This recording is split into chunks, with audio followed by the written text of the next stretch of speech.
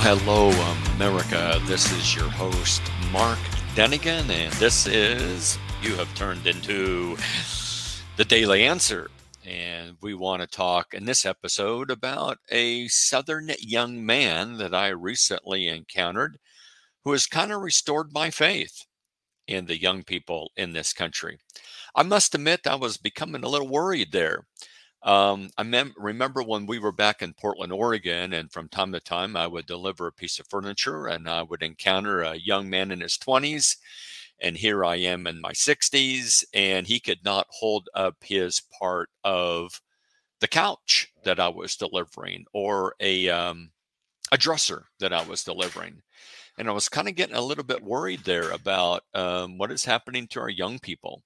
I also noted as I met a young couple in North Carolina, and they were a few years out of college now, but as they went back to and visited a college, they said, I don't know, the kids that are 18, 19, 20, whatever we're seeing at school, they just seem smaller. And the thought was, are things like all our media and our non-activity and all the video games, is that changing the human race and turning us into rather small, frail, and weakly people? And yet when I was in Alabama, Auburn, Alabama, in an RV park and woke up in the morning and found that not too far away, there were a couple of softball fields and there were young people playing. And here were all these young men from Alabama hitting it over the fence and hitting it a mile. And I go like, okay, those guys can save us. Those guys can keep the evil powers in the world at bay. It's kind of interesting that Alabama sends a disproportionate number of young people into the military.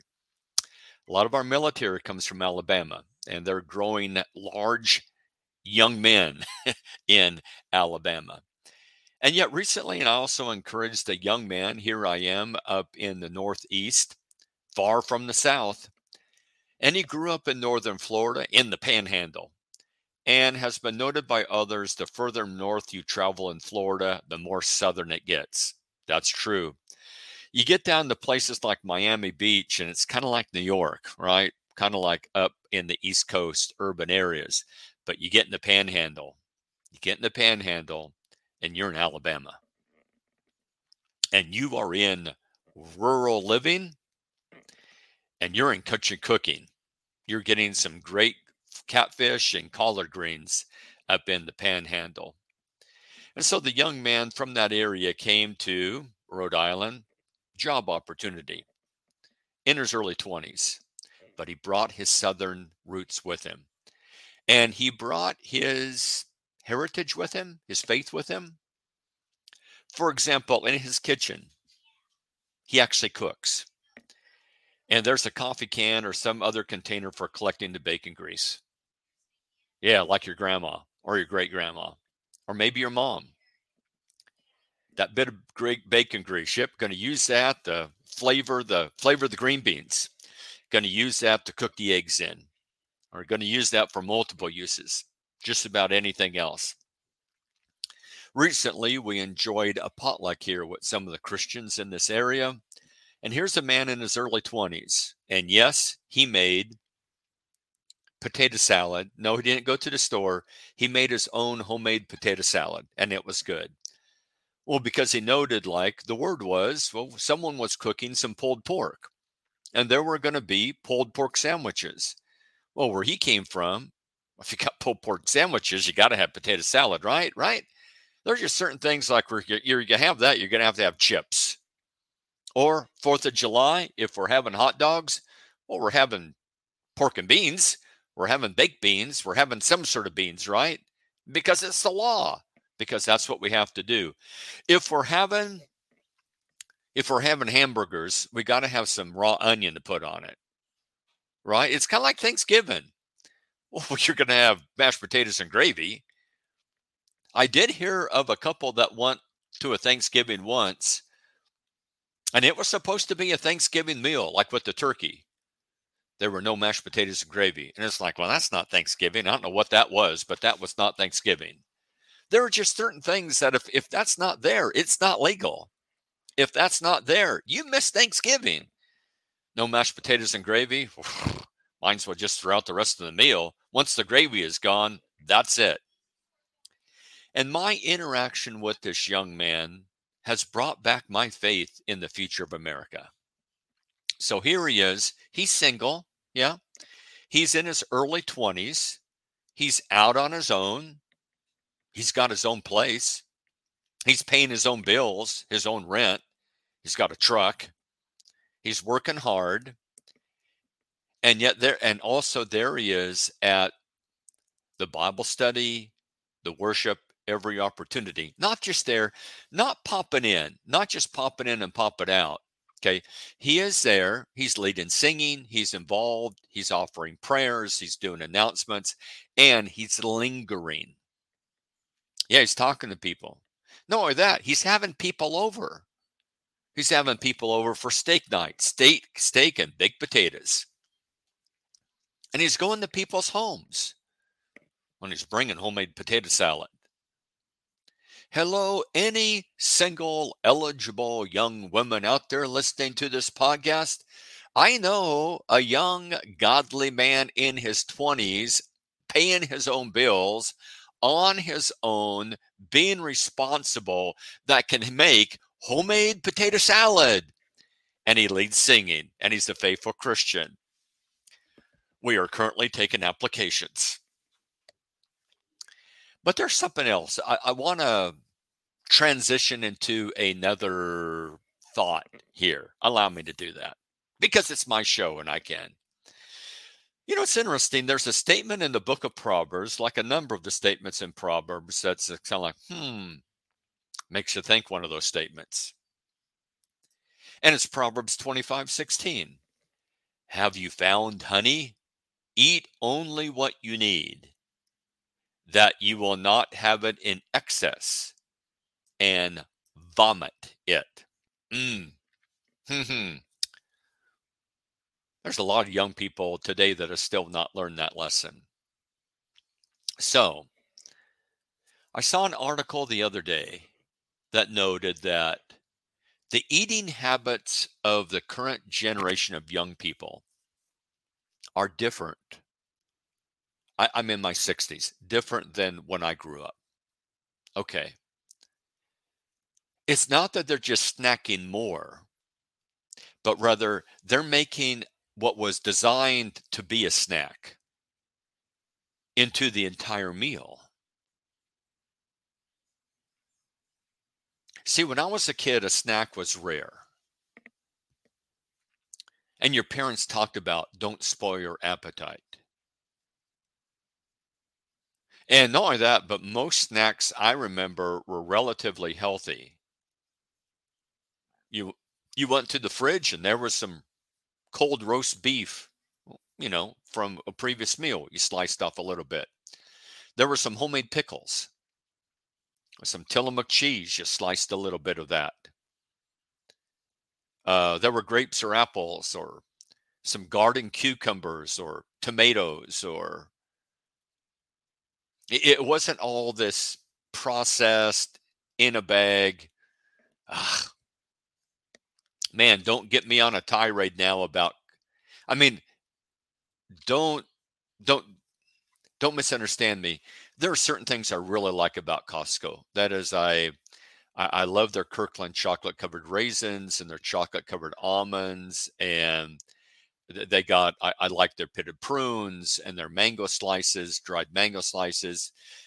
I love the Costco baked chicken. That's a great value, etc. And usually their fruit's really good. And, there's a number of things about Costco I like, but I tell you what, I am so tired of what I call the Costco diet and it's not just Costco, it's places like Target too.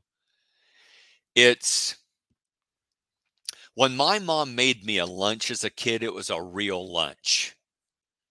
It was a real lunch. There were some hard-boiled eggs and fresh cucumbers in there and maybe a tomato and she always remembered the salt shaker, maybe a Snickers bar, but a big thing of homemade lemonade and cold fried chicken and a real sandwich with vegetables on it, etc. I am so tired of what I see, what I consider the modern day American lunch for your kid. And you got a little thing of goldfish crackers and you got some fruit chews or whatever, fruit jellies or gummies or whatever. And you got a couple prepackaged Oreos and it's some little box that has who knows how long the cheese has been in there, and it's not Tillamook cheese, and a couple Ritz crackers and two or three grapes or whatever. And I don't know, I just, man, can we give our kid and a granola bar too? Can we give our kids like real food? Does anyone still cook anymore? Hey, can you make your kids like a real lunch? Rather than, well, I got all this prepackaged stuff, and it's just like, well, you got a bag of this package of stuff and a bag of that package of stuff, and that will do you, right? That's not lunch. That's a snack. And the current generation, I've been told, are taking those things they were designed to be a snack. It was something that you were supposed to get like as a rare treat. You were never supposed to turn the thing into the meal, the event, the main event. And so that warning about, hey, honey was never designed to be dinner, you guys. Is a little treat and a little snack. If you turn it into dinner, you're going to feel horrible. You're going to vomit it up. It was never designed to be the meal. Now, may I suggest that the trend of taking what was designed to be a snack and turning it into dinner is the tip of the iceberg? You see, I'm not against watching a movie now and then. I'm not against watching a well thought out, well written, family friendly, cable or does anyone even have cable anymore? Is it all just like online stuff or whatever? TV show. Hey, you want to play a video game now and then? Okay, fine. But those things were just designed to be like a 30-minute break now and then from real life. They were never designed to be the bulk of your existence. And so may I suggest that the whole binge watching a whole season of TV or Netflix shows or whatever it wants, the idea of playing video games until the wee hours of the morning is the same problem. It's a manifestation of taking something that was designed to be a snack and turning it into your whole earthly existence. And be warned, when you do that, you're going to feel horrible afterwards. It's going to catch up to you. Man, I tell you what, I'm not sure if a number of hospitals and doctors are just rubbing their hands, and maybe that's not fair to say that, because I think a lot of them are concerned about your health. But I tell you what, people, there's companies down the road that if that's the way you're living, your snacks have become your meal. There's going to be a lot of people down the road making good money off of you. Not only the snack companies, but various aspects of the medical community. Like, you're going to have major health issues down the road. You're going to need all sorts of medications down the road. That means people are going to be making money off of you. And that's money you're not going to have in your pocket. And the same thing is, wow, be very careful about taking something that something was simply designed to be a little diversion now and then, just a little diversion now and then, and making that the meaning of your life. Video games were never, in television and movies and etc. And the internet was not designed to be your life. It was simply designed to be something that 15 minutes now and then, 20 minutes now and then, that it's just there, okay? And then you go out and have your actual meal. The meal in life, of course, as a Christian, is to serve God, but the meal is you interact with real people. The meal is real food.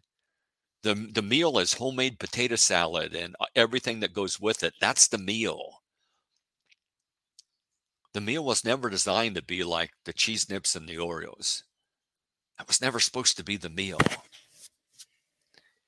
Take a careful look at your life. Have you turned something that was just supposed to be a little diversion, temporary little diversion, and have you turned it into almost the entirety of your existence?